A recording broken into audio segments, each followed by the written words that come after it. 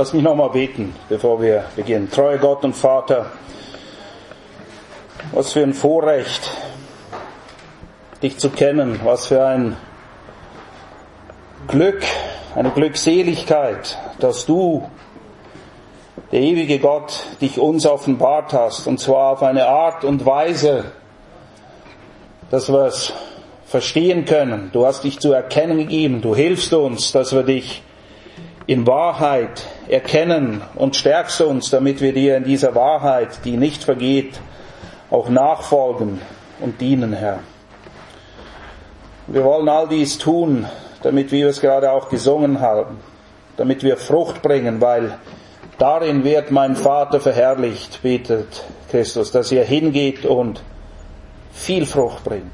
Herr, und so bitten wir auch für diesen Morgen, dass der Geist Gottes, der das Wort inspiriert hat, durch die Kraft des Wortes Gottes Frucht wirken möge in unseren Herzen, Frucht, die dich ehrt und dich verherrlicht, o Herr. Amen. Und wir kommen Sonntag für Sonntag hierher. Es geht um Gottes Wort, offensichtlich. Es geht um Jesus Christus. Doch woran denkst du, wenn du den Namen Jesus hörst? Was geht dir durch den Kopf? Was verbindest du damit? Was dachten wohl die Zeitgenossen von Jesus? Die damals gelebt haben, als er in Person hier auf dieser Erde war, umherging, man ihn sehen, anfassen konnte. Wie haben sie ihn wahrgenommen? Und ich gebe euch einen kleinen Tipp. Wir sind, was wir tun. Wir sind, was wir tun. Wenn jemand seinen Lebensunterhalt primär durch Fußballspielen bestreitet, dann ist er wohl ein Fußballer. Wenn jemand seinen Lebensunterhalt primär mit Kochen bestreitet, dann ist er wohl ein Koch. Und anscheinend kein schlechter, denn sonst könnte er seinen Lebensunterhalt nicht bestreiten dadurch. Wenn jemand kocht, Fußball spielt, wäscht, Wunden behandelt, Nachhilfeunterricht gibt, putzt, näht, organisiert, Taxidienst ist und dies und das und jenes mehr, dann ist es eine Mutter. Die ist ein bisschen vielfältiger als der Rest von uns. Und es ist offensichtlich, was wir tun, das ist, wer wir sind. Wer die Felder bestellt, ist ein Bauer, und wer lehrt, ist ein Lehrer. Genauso wurde Jesus von seinen Zeitgenossen wahrgenommen. Sie sahen in ihm einen Lehrer. Und das ist er ja auch. Aber sie haben es verpasst zu begreifen, was er denn eigentlich lehrte und wozu er eigentlich lehrte. Und sie haben es noch viel mehr verpasst, in ihm den Herrn der Herren zu erkennen und den König der Könige, nicht einfach irgendein Lehrer. Und so lautet das Thema der heutigen Predigt auch: Jesus, der königliche Lehrer. Nicht irgendein Lehrer, sondern der König selbst, ein königlicher Lehrer. Und ihr wisst, es gibt in der Tat viele Lehrer und noch mehr Lehren in dieser Welt. Und sie ringen darum, deine Aufmerksamkeit zu bekommen. Sagen, hör auf mich, tu dies, tu das, tu jenes und tu es so oder so. Aber es gibt nur einen Gott. Und es gibt nur einen Herrn. Und es gibt nur einen einzigen König der Könige. Und er, dieser König selbst, nicht irgendjemand, der König höchstpersönlich, ist in diese Welt gekommen, nicht um zu regieren, sondern um zu suchen und zu retten, was verloren ist. Wie tut er das? Indem er lehrt. Indem er den Menschen aufzeigt, ihnen hilft zu erkennen und zu verstehen, wer Gott tatsächlich ist. Nicht irgendwelche Vorstellungen, die wir von ihm haben, sondern wer Gott ist und wer wir sind. Und wie die Beziehung zwischen uns und Gott denn tatsächlich aussieht. Und das führt natürlich unweigerlich dazu, dass auch klar wird, dass es hier ein Riesenproblem gibt. Ein Riesenproblem. Und nur eine einzige Lösung. Eine einzige Lösung. Es gibt nicht, es mag vielleicht viele Wege, die nach Rom führen. Aber da wollen wir nicht hin. Wir wollen nicht zu dem Heiligen Vater. Wir wollen zum Heiligen Vater, der im Himmel ist. Nicht in Rom. Und da führt nur ein Weg hin. Und wisst ihr, in der allerersten Predigt, die Jesus hält, die allererste, die festgehalten ist für uns, seine Antrittsrede quasi. Wir haben das letztes Mal angeschaut, wie wichtig eine solche Antrittsrede ist, weil sie wegweisend ist. Da geht es genau um alle diese Themen. Jesus verschwendet keine, aber wirklich keine Zeit, direkt auf den Punkt zu kommen, direkt diese zentralen Wahrheiten zu beleuchten, die alles entscheidend sind, wenn er seinen öffentlichen Dienst dann antritt. Und wir tun alle gut daran, auf diesen königlichen Lehrer zu hören. Oder noch besser gesagt, genau hinzuhören. Wie sagt man, wenn man genau hinhört? Horchen. Und wir horchen, um dann zu gehorchen. Wir wollen genau hinhören, genau verstehen, lernen, damit wir dann auch genau in diesen Wegen gehen, dass wir eben weder zur linken noch zur rechten abweichen, sondern auf dem schmalen Weg gehen, den die Schrift uns vorgibt. Und damit wir die Bergpredigt richtig verstehen und sie ihre Kraft in deinem und meinem Leben entfalten kann, das bewirkt, wozu sie gegeben ist, müssen wir sie im Gesamtkontext des Matthäus-Evangeliums verstehen und speziell auch im Kontext dieser 5 Reden, die wir im Matthäus-Evangelium finden. Die zeitlosen Wahrheiten, die wir in diesen 5 Reden finden, haben jetzt und hier weder an Gültigkeit noch an Kraft verloren. Sie waren, sind und bleiben absolut zentral. Wobei die Bergpredigt, die allererste Predigt, die Jesus hielt, eine ganz spezielle Rolle einnimmt. Und wenn wir also die Bergpredigt nicht richtig verstehen, wenn uns nicht wirklich klar ist, was Jesus in dieser allerersten Predigt gelehrt hat, dann werden wir mit so vielen anderen Lehren Jesu auch unsere Liebe, Mühe und Not haben. Wir werden sie nicht richtig einordnen können. Wir werden sie nicht verstehen können.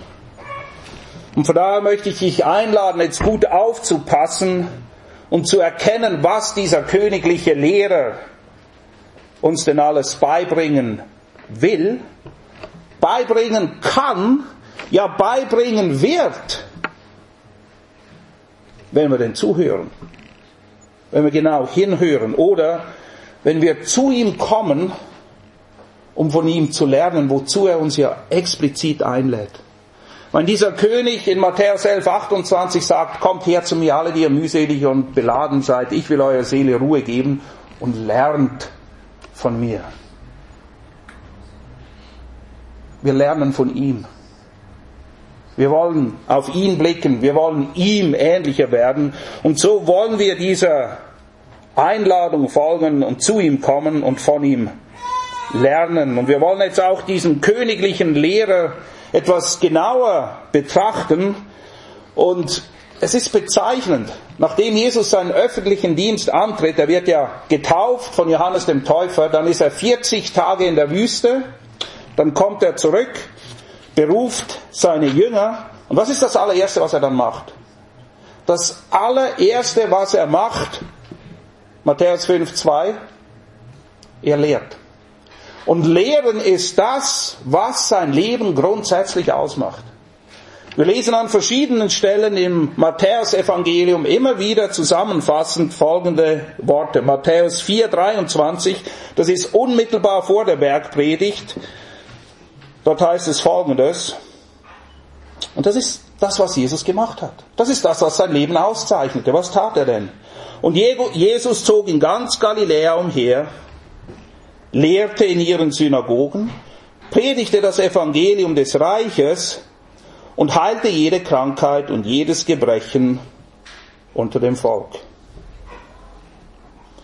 Er lehrte, er predigte. Und dann steht hier ja auch noch etwas, aber da steht ja auch, er heilt alle Krankheiten. Nun ja, wieso heilt er? Wieso tut er Zeichen und Wunder? Ich werde das hier nur kurz ansprechen, denn wir werden das ja im Juni ausführlich behandeln.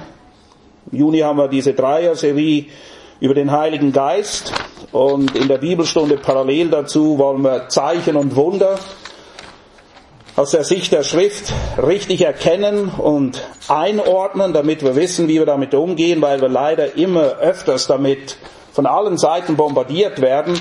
Aber ganz kurz auf den Punkt gebracht, und wie gesagt, wir schauen das genauer an. Zeichen und Wunder treten A nicht dauernd auf in der Bibel und B haben sie immer ein und dasselbe Ziel. Nämlich den Überbringer der Botschaft zu bestätigen, damit man auf ihn hört. Nur kurz, Apostelgeschichte 2,22. Die erste Predigt, die gehalten wird von den Aposteln, beginnt so. Männer von Israel, hört diese Worte. Hört die Worte, okay? Sie sollen hören. Was sollen sie hören? Jesus der Nazaräer, ein Mann von Gott, vor euch bestätigt. Durch mächtige Taten und Wunder und Zeichen, die Gott durch ihn in eurer Mitte tat, wie ihr selbst wisst.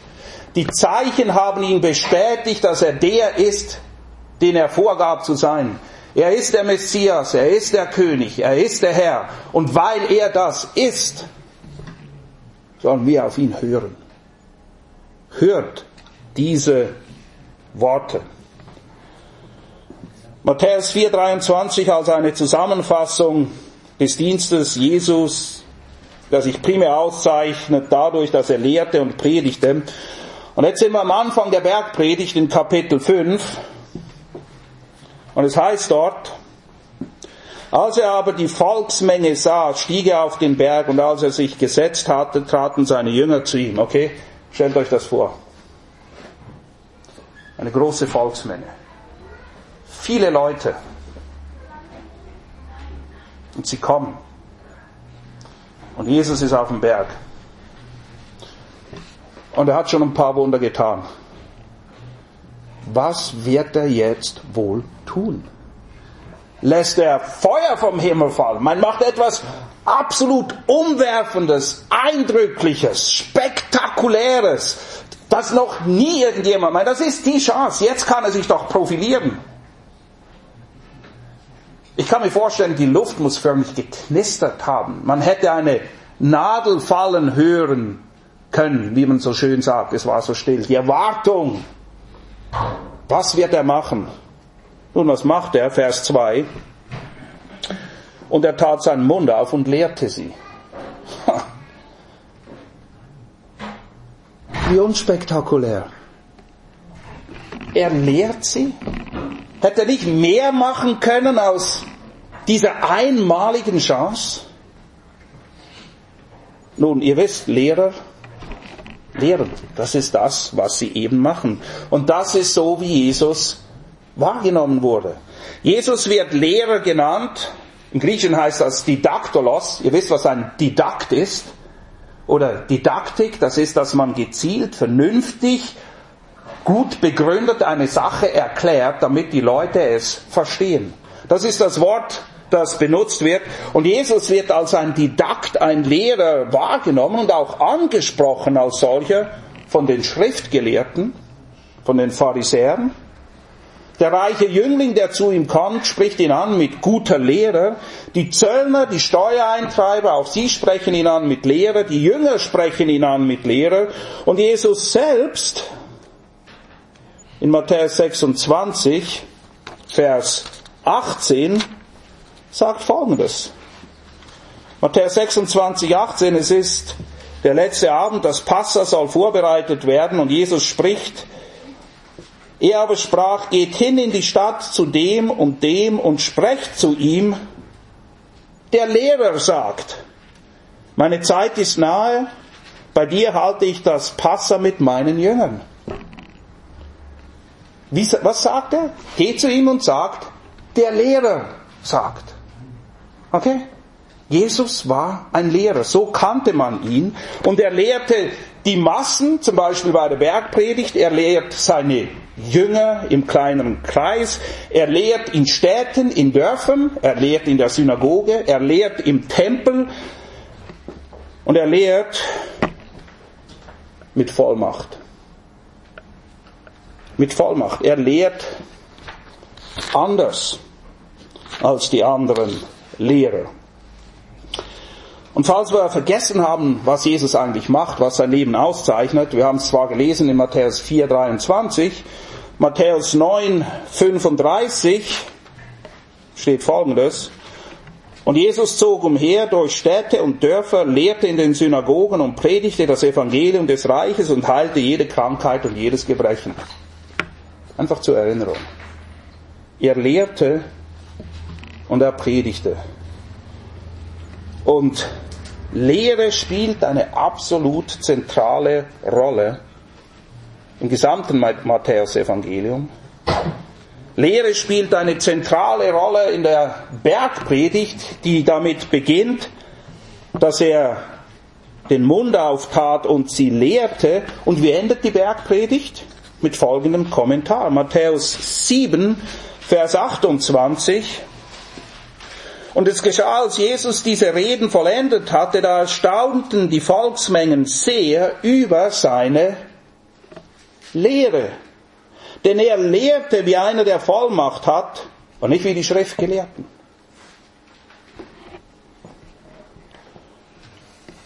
Sie waren erstaunt über den Inhalt dessen, was er lehrte. Was er lehrte, das haben sie noch nie gehört. Das war völlig neu. Wie er lehrte, war ziemlich offensichtlich anders als alles, was sie kannten. Bisher wurden sie von den Schriftgelehrten, von den Pharisäern unterrichtet, aber dieser, das war eine ganz andere Kategorie. Der lehrt mit Vollmacht. Und die Leute haben das auch dementsprechend wahrgenommen. Ja, Jesus ist der König, er ist der Herr, er ist das fleischgewordene Wort Gottes. Und wenn er spricht, dann hat das Autorität. Und so ist es sehr passend, dass das Matthäus-Evangelium wie endet? Mit einem Befehl. Mit einer ganz klaren Anordnung. Ihr alle kennt den Missionsbefehl. Das Letzte, was Jesus den Jüngern mit auf den Weg geht, verpasst das nicht zu sehen, ist Folgendes. Geht nun hin, macht alle Nationen zu Jüngern und tauft sie auf den Namen des Vaters und des Sohnes und des Heiligen Geistes und lehrt sie. Lehrt sie. Alles zu halten, was ich euch geboten habe.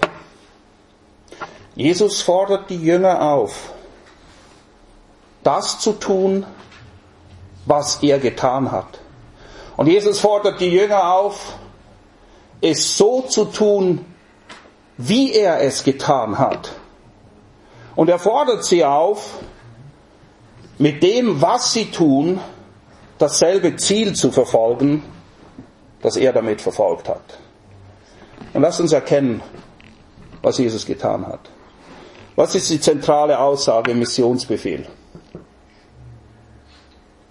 Was sollen sie tun?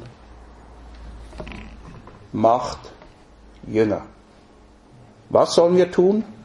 Jünger machen. Das ist die zentrale Aussage. Wie macht man Jünger? Okay, jetzt ist geklärt. Okay, wir wissen, wir sollen Jünger machen. Die Frage ist, wie geht denn das? Wie macht man den Jünger? Und das wird erklärt. Im Griechischen sind es 3 Partizipien. Das ist schlechtes Deutsch, aber gutes Griechisch. Hingehend, taufend, lehrend. Ihr kennt das. Das Kind ging singend die Straße runter. Die Haupthandlung ist, es geht die Straße runter. Wie macht es das? Indem es dabei singt. Die Haupthandlung hier ist Jünger machen. Wie macht man das? Zuallererst, indem wir zu ihnen hingehen. Lieben Freunde, wir dürfen nicht warten, bis die Leute in die Gemeinde kommen und bitten, was muss ich tun, damit ich errettet werde? Nein, wir müssen zu ihnen hin. Das ist das, was Jesus gemacht hat. Er ging zu den Sündern hin. Wie machen wir es noch? Sie taufend. Nun, Taufe ist nicht heilsnotwendig, das ist sie bei weitem nicht, aber alle Berichte, die wir haben in der Apostelgeschichte, in der frühen Gemeinde, wo Leute zum Glauben kommen, wisst ihr, was sie machen? Sie lassen sich taufen. Offensichtlich ist es Teil des Evangeliums, dass man erklärt, dass die Taufe dazugehört. Die Taufe ist das äußere Bekennen, der erste Gehorsamsschritt von einer Tatsache, die im Innern, im Herzen passiert ist. Wir bekennen uns zu unserem König, indem wir uns öffentlich taufen lassen. Sag mir einen Grund, warum wir das nicht tun sollen. Taufen gehört dazu. Jesus gebietet es und in der frühen Gemeinde, alle Berichte, die wir haben, wo jemand zum Glauben kommt, sie lassen sich taufen. Das Dritte, okay, sie sind gläubig geworden, sie sind getauft, Halleluja, unsere Sache ist erledigt, wir können nach Hause gehen, alles super, wir haben wieder ein paar Babys gezeugt.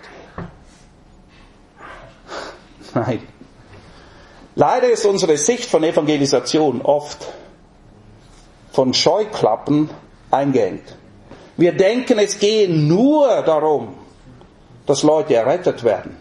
Nun, das ist großartig, das ist herrlich, preis den Herrn. Aber die Kinder kommen auch nicht zur Welt und dann, okay, schön sind sie da und jetzt viel Spaß. Nein, sie sollen wachsen, sie sollen reifen. Wie geschieht das? Indem sie eine Menge Dinge lernen. Fass das nicht an, das ist Aui. Das ist heiß, das tut weh, da fällst du runter. Das kann man in den Mund stecken, das besser nicht, okay? Das ist nicht besonders. Sie sollen lernen und wir lehren sie, wir bringen ihnen Dinge bei. Genau dasselbe im Geistlichen.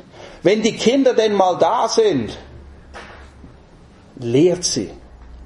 Okay, wir haben geklärt, was wir tun sollen, Jünger machen. Wie wir es machen, wir gehen zu ihnen, taufen, lehren. Jetzt kommt die dritte entscheidende Frage. Mit welchem Ziel? Und das Ziel hat Jesus vorgegeben. Wir müssen es nicht erfinden, wir müssen nicht kreativ sein, wir müssen es uns nicht aus den Fingernägeln saugen. Sie lehrend, alles zu halten. Das Ziel ist horchen, um zu gehorchen. Wir lehren, wir lernen, um das zu tun. Wir wollen nicht nur Hörer des Wortes sein, wie Jakobus es sagt, sondern Täter. Genau das erklärt Jesus am Ende des Matthäus-Evangeliums. Lehren, Leute gezielt zu unterweisen, damit sie zur Reife gelangen, ist ein ganz entscheidender Aspekt des Jüngermachens. Und glaub mir, es passiert nicht von alleine. Es passiert nicht von alleine. Jesus hat die meiste Zeit seines öffentlichen Dienstes wofür investiert? Nicht um Predigten zu halten, nicht um Zeichen und Wunder zu tun, das tat er zwar, das ist das, was die Leute wahrgenommen haben, aber den größten Teil hat er darauf verwendet, seine Jünger zuzurüsten. Sie zu lehren, sie für den Dienst bereit zu machen, der auf sie wartet und der auch auf uns wartet. Und warum hat er so viel Zeit für sie verwandt? Nun ja, weil sie oft so begriffsstutzig waren wie wir auch. Was ist die Standardreaktion der Jünger, wenn Jesus lehrt? Was ist die Standardreaktion? Sie kapieren es nicht. Sie können sagen, kannst du uns das nochmal erklären? Wir haben es nicht verstanden. Geht's dir manchmal auch so? Du bist in bester Gesellschaft. Den 12 Jüngern ging es oft auch so. Ist okay. Deshalb sagt Jesus ja auch, kommt und lernt. Er sagt nicht, kommt einmal und dann ist die Sache geritzt und dann will ich euch hier nie wieder sehen, okay? Er sagt, kommt, lernt. Und das Tolle an ihm, er ist sanftmütig und von Herzen demütig. Er hat die nötige Geduld, die uns manchmal fehlt. Auch das sollen wir von ihm lernen. Und wir haben das Was, das Wie und das Wozu jetzt geklärt. Aber vielleicht denkst du, dieses Lehren, das ist doch so trocken, das ist so altmodisch und das ist doch überhaupt nicht mehr in irgendwo hingehen und etwas lernen, studieren, sich damit auseinandersetzen, wirklich Gedanken darüber machen. Muss das dann sein? Wieso ist Jesus gerade der Lehrer? Hat nicht einfach Inputs machen können oder kleine Kicks verteilen. Das ist ja heute viel mehr in, oder? Einer lehrt. Wieso? Wieso ist Lehren so wichtig? Und das ist eine berechtigte Frage und es gibt eine gute Antwort. Warum? Weil dieser König ganz anders ist als alles, was die Leute erwartet haben. Matthäus beschreibt ihn folgendermaßen, Matthäus 20, 28. So wie der Sohn des Menschen nicht gekommen ist, um bedient zu werden, sondern um zu dienen und sein Leben zu geben als Lösegeld für die vielen. Wie viele Könige kennt ihr, die dienen und ihr Leben geben für ihre Untertanen? Nicht viele. Keine wahrscheinlich. Dieser König ist anders. Die Leute müssen erstmal verstehen, wer dieser König überhaupt ist und wie er ist. Sein Reich ist auch völlig anders. Jesus sagt, mein Reich ist nicht von dieser Welt. Es funktioniert nicht nach den Parametern dieser Welt. Es ist völlig anders. Der Eingang in dieses Reich ist auch völlig anders. Alle, die dachten, sie hätten gute Karten hineinzukommen, waren die großen Verlierer.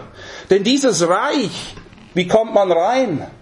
Es ist für die Armen, für die Kleinen, nicht für die VIPs, nicht für die mit der dicken Brieftasche und den fetten Autos, die denken, sie können sich alles kaufen, oder auch nicht für die, die denken, naja, eigentlich bin ich ja ganz gut.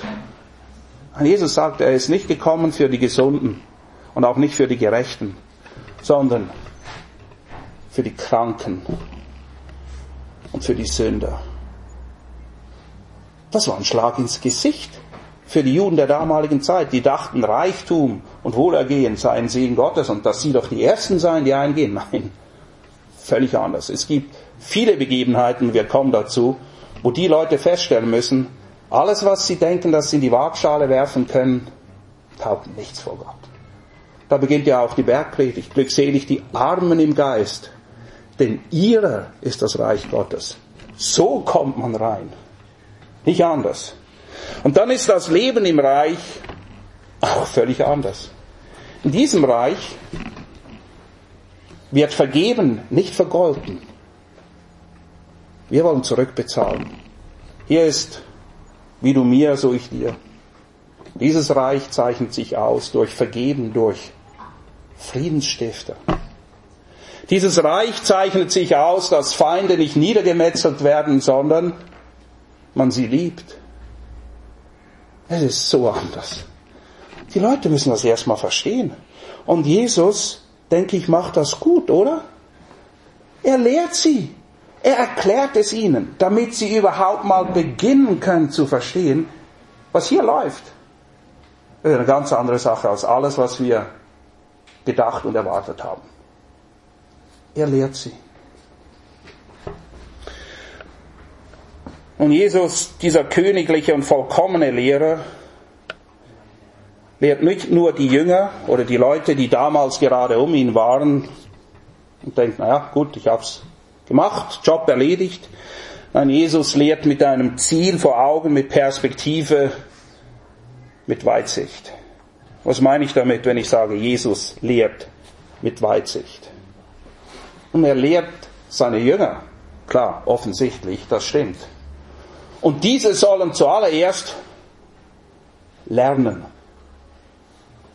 Aber nicht einfach, damit sie es gelernt haben, sondern sie lernen, damit sie das, was sie empfangen haben, wieder weitergeben können. Paulus, einer der Jünger, schreibt in seinem letzten Brief, im 2. Timotheus 2,2 Folgendes. Was du von mir empfangen hast, Timotheus, vertrau treuen Männern an, die wiederum fähig sind, andere zu unterweisen.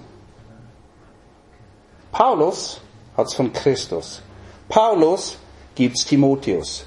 Timotheus soll treue Männer suchen, die wiederum fähig sind, andere, die fähig sind, anzuweisen. Das, was Jesus lehrt, soll von jeder Generation treu weitergegeben werden. Und von daher, meine lieben Freunde, hoffe ich, dass ihr an dem Wert der Lehre festhaltet und beständig weiterlernt. Lehre ist ja nicht gerade besonders hoch im Kurs heutzutage, okay? Lehre auch in Anführungs- und Schlusszeichen evangelikalen Kreisen wird als überholt, trocken, unpraktisch angeschaut. Und dieser Slogan hat so viel Zerstörung angerichtet: Liebe eint und Lehre trennt. Also reden wir nicht mehr über Lehre. Lehre, Hauptsache wir lieben Jesus. Ja, aber welchen Jesus? Es geht nicht einfach um Jesus. In Apostelgeschichte 17 sagt Paulus ausdrücklich: Dieser Jesus, den ich euch verkündige, dieser ist der Messias. So wie Kolosser sagt, so wie ihr in ihm gelehrt worden seid. Wir müssen diese Dinge verstehen. Wir müssen an der Lehre festhalten. Die Pastoralbriefe sind voll davon. Paulus sagt Timotheus und allen, die Leitung haben in der Gemeinde: Halte fest an der gesunden Lehre. Sei fest gegründet. Lass dich nicht in die Irre führen. Meine lieben Freunde, wenn wir keine Lehre haben, dann haben wir absolute Lehre mit Doppel-E geschrieben, und da wollen wir nicht hin. Wir brauchen Lehre. Jesus war ein Lehrer. Und er sagt, geht hin und lehrt sie. Und wenn du den Geschmack ein bisschen daran verloren hast, dann hoffe ich, dass du ihn wieder neu gewinnst. Manchmal vergeht einem ja ein bisschen der Appetit. Und dann merkt man wieder, das ist gut.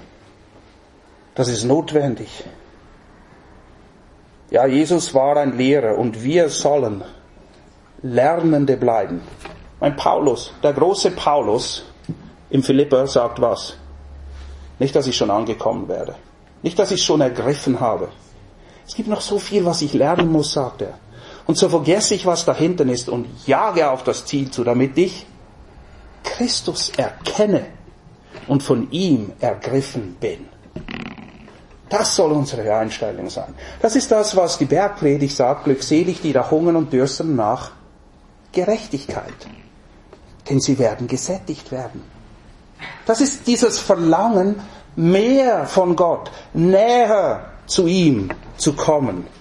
Und wir wollen lernen, damit wir eben auch lehren können.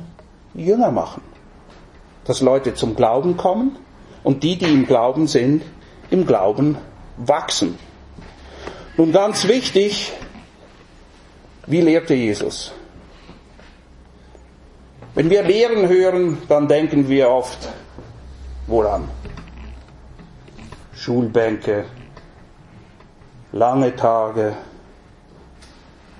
Lehrer, die langweilig sind, Sauerstoffmangel, Bewegungsmangel, Lehren, das ist doch eine üble Sache. Und Jesus ist ein vollkommener Lehrer. Er ist der königliche Lehrer. Und er lehrt eben nicht nur, indem er unterrichtet, sondern er lehrt in Wort und Wandel. Lehre und Leben Auf Englisch sagt man so schön, more things are caught than taught. Die Amis haben für alles einen coolen Spruch. Echt. Es ist immer sehr schwierig, diese Dinge ins Deutsche zu übersetzen. More things are caught than taught. Ihr könnt euch das vielleicht so vorstellen, man lernt mehr von Vorbildern als von Vorträgen.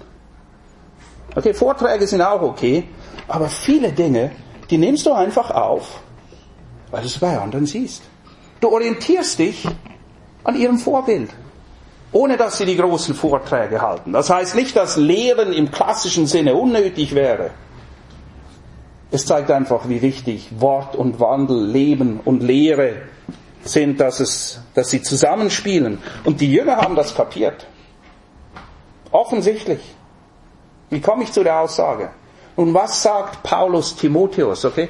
Paulus war einer der Jünger. Timotheus war ein normaler Christ in dem Sinne, so wie du und ich, kein Apostel. Aber was gibt Paulus Timotheus, diesem jungen Mann, mit auf den Weg? 1. Timotheus 4, 11 bis 16. Er sagt, und übrigens der 1. Timotheusbrief, worum geht's dort? Alle, die am Mittwoch in der Bibelstunde waren, wissen's, oder haben es zumindest gehört. Vielleicht habt ihr es ja gelernt. Paulus schreibt den 1. Timotheusbrief, weil er gern zu Timotheus kommen möchte, aber falls er ein bisschen verzögert, damit man weiß, wie man sich im Hause Gottes benimmt. Was im Hause Gottes, was in der Gemeinde läuft. Das steht in Kapitel 3. Hier sind wir in Kapitel 4. Ein Teil dessen, was die Gemeinde auszeichnet, ist das. Dies gebiete und lehre, sagt der Timotheus. Gebiete und lehre. Aber das ist nicht einfach, sag ihnen mal, wo es lang geht, okay? Sondern der Auftrag zu gebieten und zu lehren ist geknüpft an das, was nachher kommt. Folgendes nämlich. Niemand verachte deine Jugend, sondern sei ein Vorbild. Lehre, aber sei ein Vorbild. Sei ein Vorbild der Gläubigen. Was kommt zuerst? In Wort und in Wandel. In dem, was du lehrst und in dem, was du lebst. In Liebe, in Glauben, in Keuschheit, in Enthaltsamkeit. Bis ich komme, halte an, bleibe dran. Was soll er weitermachen? Halte an mit dem Vorlesen, mit dem Ermahnen, mit dem Lehren. Timotheus, wieso sagt er, bleib dran? Ach komm, es ist nichts Neues. Lehren ist mühsam. Lernen ist mühsam. Lernen ist mühsam. Man muss etwas machen. Hausaufgaben. Nachdenken. Das ist nichts Neues, dass die Leute nicht alle applaudieren und in Begeisterungsstürme ausbrechen. Deshalb sagt der Timotheus, egal, ob es den Leuten gefällt oder nicht. Das ist das, was das Haus Gottes ausmacht. Bleibe dran. Lies vor. Ermahne. Lehre. Vernachlässige nicht die Gnadengaben in dir, die dir gegeben worden sind durch Weissagung mit Auflegen der Hände der Ältesten. Bedenke dies sorgfältig. Lebe darin. Okay, das, was du lehrst, lebe darin, damit deine Fortschritte allen offenbar sind. Habe Acht auf dich selbst und auf die Lehre. Was sagt er damit? Habe Acht auf dich selbst und die Lehre? Lehre, aber pass auf, dass du es auch lebst. Und wir wissen alle, zwischen Lehre und Leben ist leider eine Kluft. Und die Lehre ist vollkommen, unser Leben nicht. Aber diese Kluft soll kleiner werden, nach Möglichkeit. Nochmal der Aufruf, beharre in diesen Dingen, und wenn du dies tust, Lehre und Leben, so wirst du sowohl dich selbst erretten, als auch die, die dich hören. Wow. Lehre wirkt Rettung. Das Verkünden des Wortes Gottes wirkt Rettung. Und zwar Rettung in allen Facetten. Rettung bedeutet vom Tod zum Leben. Das ist die Form von Rettung, die uns am geläufigsten ist.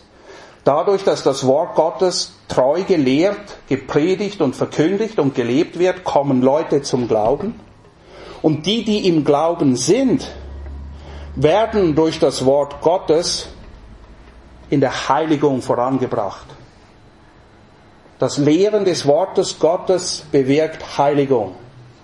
Jesus betet dafür in seiner Abschiedsrede. In Johannes 17,17 spricht er zum Vater und sagt, heilige sie, okay, heiligen, sie sollen heilig werden in der Wahrheit. Dein Wort ist Wahrheit. Das gelehrte, das gepredigte, verkündigte Wort Gottes wirkt Rettung vom Tod zum Leben und wirkt Heiligung in denen, die horchen, um zu gehorchen, die sich von Gott etwas sagen lassen. Und merkt ihr, Lehre ist absolut zentral. Wie willst du leben, was Gott gefällt, wenn du nicht weißt, was er lehrt, was ihm gefällt? Wir können nicht machen, was wir wollen. Wir haben es gelesen, Brandopfer und all das will er nicht, sondern ein zerbrochenes Herz. Glückselig die Sanftmütigen, glückselig die Barmherzigen, die zerbrochenen Herzen sind, einen zerschlagenen Geist, die nicht mehr auf sich selbst bauen, sondern bekennen, dass sie arm sind im Geist und nichts zu bieten haben. Ohne dich können wir nichts tun. Das ist das, worum es geht. Und diese Dinge müssen wir lernen.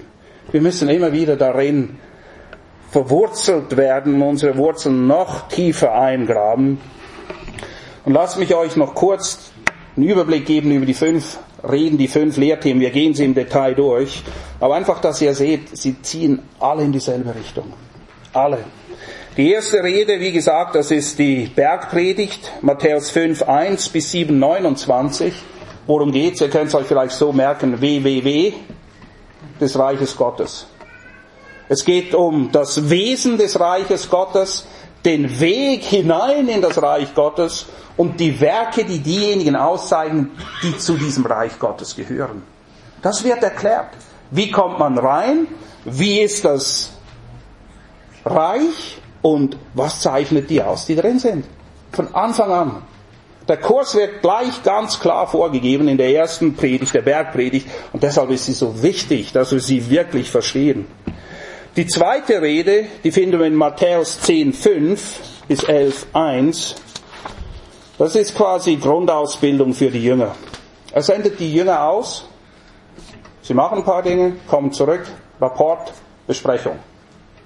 Grundausbildung für Jünger. Und achtet mal, wie diese Rede eingeleitet wird und abgeschlossen. Matthäus 10, Vers 7. Jesus spricht zu den Jüngern, geht aber hin und predigt und sprecht, das Reich der Himmel ist nahe gekommen. Das ist das, was sie tun sollen. Der Lehrer schickt sie aus, damit sie lehren. Der Prediger schickt sie aus, damit sie predigen. Am Ende dieser Rede, Matthäus 11, 1, und es geschah, als Jesus seine Befehle, nicht Ratschläge. Jesus erteilt Befehle, er lehrt mit Vollmacht. Und es geschah, als Jesus seine Befehle an seine Jünger vollendet hatte, ging er von dort weg, um in ihren Städten, 3-mal dürft ihr raten, zu lehren und zu predigen. Lehrer lehren. Das ist das, was er tat. Die nächste Rede, die finden wir in Matthäus 13, 1 bis 53. Das sind die sogenannten, Sie verraten es schon, Himmelsreich-Gleichnisse. Gleichnisse, die verdeutlichen sollen, was es mit diesem Reich auf sich hat. Ganz kurz, die 4 Ackerböden zeigen, wer zu diesem Reich gehört, hat Frucht. Das zeichnet die Reichsbürger aus. Keine Frucht, kein Anteil am Reich. Das Senfkorn, das kleinste, alle belächeln das Evangelium. Den Juden ist es ein Anstoß, den Gelehrten ist es Torheit. Es ist weniger als ein Senfkorn, aber dieses Senfkorn im Gleichnis wächst und wird groß. Lassen wir uns nicht beirren vor der vermeintlichen Nichtigkeit oder Torheit dieser Botschaft. Aus diesem Nichts wird ein großer Baum, wie wir es lesen in dem Gleichnis. Das Gleichnis vom Sauerteig, er durchsäuert alles. Dieses Reich wird kommen. Und nichts kann es aufhalten. Es wird alles durchdringen. Jesus kommt und wird seine Herrschaft antreten. Und alle werden ihm gehorchen. Das Gleichnis von der Perle im Acker. Der Mann muss alles hingeben, um den Schatz zu bekommen. Das ist das, was Jesus sagt. Wer sein Leben verliert, um meinetwillen wird es gewinnen. Es kostet die Errettung, du kannst nichts dazu beitragen, aber sie kostet dich dein Leben. Das müssen wir verstehen. Die Gleichnisse erklären, was es mit diesem Reich auf sich hat. Matthäus 18, 1-19, da wird erklärt, das ist die 4. Rede, wie die Reichsbürger Gemeinschaft und Beziehungen pflegen.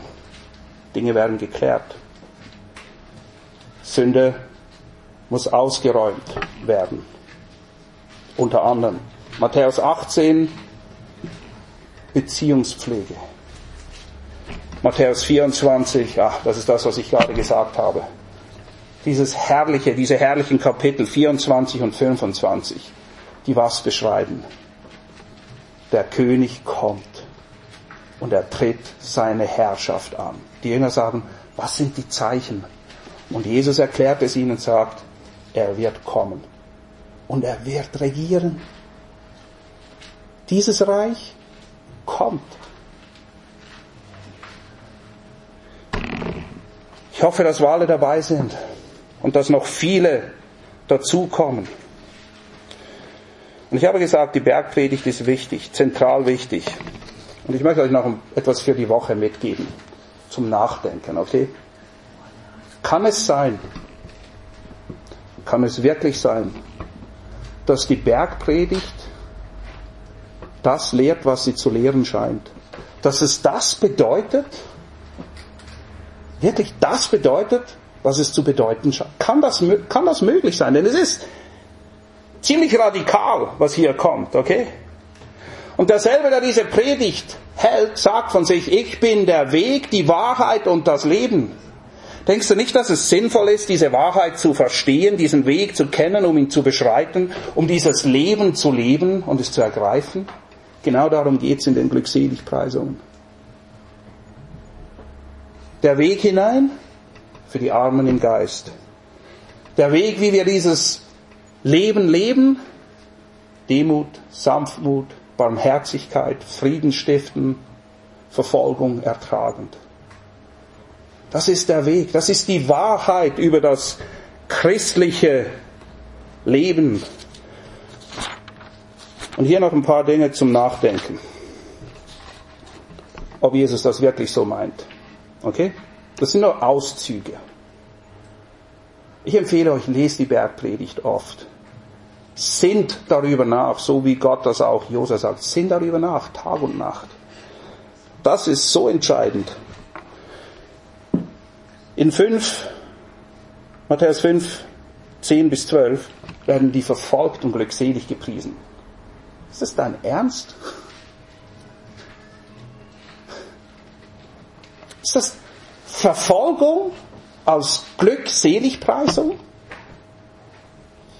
In Matthäus 5,20, denn ich sage euch, wenn eure Gerechtigkeit die der Schriftgelehrten und Pharisäer nicht bei weitem übersteigt, werdet ihr nicht in das Reich der Himmel eingehen.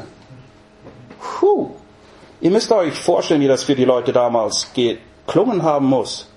Die Schriftgelehrten waren die geistlichen Gurus. Das waren die Größten, das war die geistliche Elite. Und Jesus sagt, ihr müsst viel besser sein als die, sonst kommt ihr nicht rein.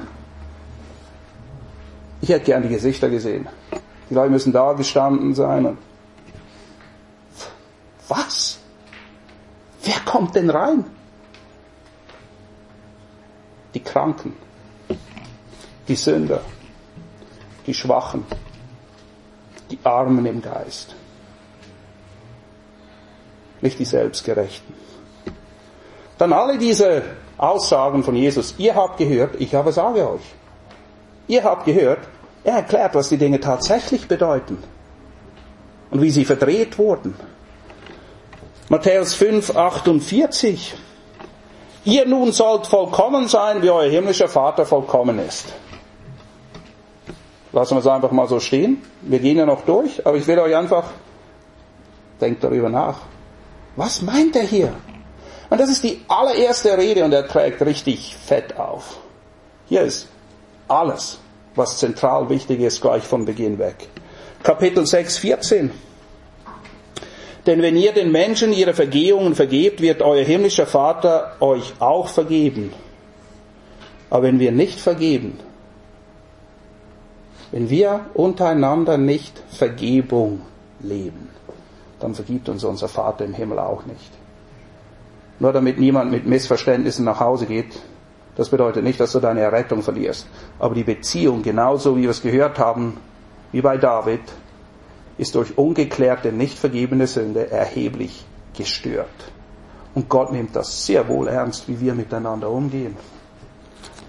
6,25. Und das sind nur Kostproben, da ist noch viel mehr. Deshalb sage ich euch, seid nicht besorgt für euer Leben, was ihr essen oder was ihr trinken sollt, noch für euren Leib, was ihr anziehen sollt. Ist nicht das Leben mehr als Nahrung und der Leib mehr als Kleidung? Ihr habt doch einen Papa im Himmel. Macht euch keine unnötigen Sorgen. Er sagt nicht, wir sollen gedankenlos durchs Leben gehen, aber wisse, wer dein Papa ist, dein Herr, dein König. Und er sorgt für dich. Was für wahnsinnige Aussagen. Was für grundlegend lebensverändernde Aussagen. Was für neue Perspektiven ergeben sich hier, wenn wir das verstehen. Dann erklärt er, was es mit Wohltätigkeit, Beten und Fasten. Eine Predigt, okay? Das kommt alles in einer einzigen Predigt. 7,7. Bittet und es wird euch gegeben. Wow. Und dann am Ende, Vers 21, oder fast am Ende, nicht jeder, der zu mir sagt, Herr, Herr, wird in das Reich der Himmel eingehen. Die zentrale Frage ist, wer kommt rein und wer nicht? Wer ist drin und wer nicht?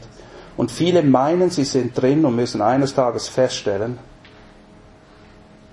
Jesus sagt, ich habe euch nie gekannt. Es gibt nichts Schlimmeres. Nichts Schlimmeres. Es ist wichtig, dass wir das verstehen, was hier in der allerersten Predigt geklärt wird.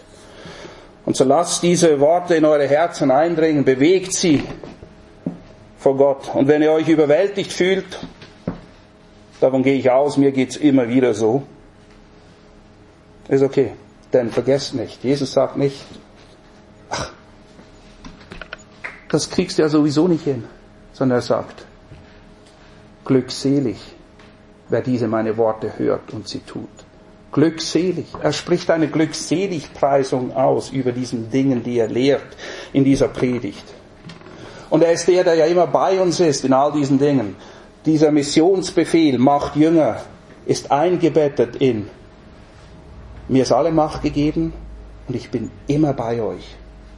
Deshalb, weil er da ist und alles kann,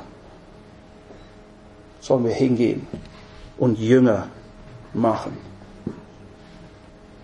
Ist das ein Reich der Glückseligkeit oder ein Reich der Glückseligkeit? Ihr könnt auswählen. Was für ein König, der nicht nur seinen Untertanen befiehlt, sondern sie Brüder und Freunde nennt und immer für sie da ist. Sagt, kommt, ich bin bei euch, ich helfe euch, ich bin da für euch. Ich möchte abschließen mit Matthäus 19, 23 bis 26, wo es heißt,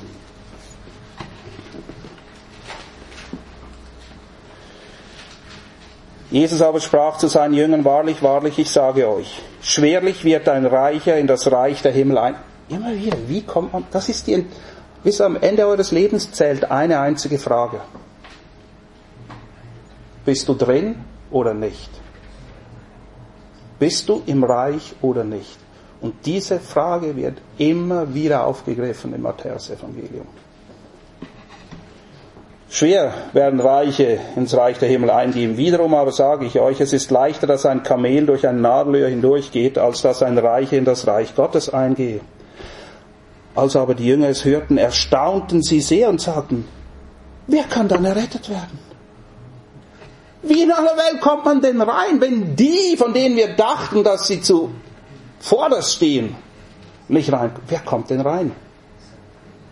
Jesus aber sah sie an und sprach zu ihnen, bei Menschen ist das unmöglich. Bei Gott aber sind alle Dinge möglich. Wir haben nichts zu bringen. Gott kann das Unmögliche Mögliche machen. Er kann Sünder gerecht sprechen und dabei absolut gerecht bleiben. Er gibt Sündern ein neues Herz, eine neue Gesinnung, damit sie lernen, ein neues, Gott wohlgefälliges Leben zu führen, jetzt und hier. Bei uns, aus uns, unmöglich. Aber bei Gott sind alle Dinge möglich. Lasst uns beten. Herr Jesus, wir sind überwältigt. Wir haben nur mal an der Oberfläche gekratzt. Was für ein König bist du. Was für ein Herr. Was für ein Freund. Was für ein Retter. Herr, wir wollen zu dir kommen und wirklich lernen. Und wir wollen deine Wahrheit erfassen und sie auch weitergeben. Herr, wir wollen Zeugen sein, Licht und Salz, so wie du sagst am Ende der Seligpreisung. Licht und Salz sollen wir sein. Und wir wollen für dich leben, o Herr. Oder um es mit den Worten von Paulus zu sagen, denn von ihm und durch ihn und für ihn sind alle Dinge.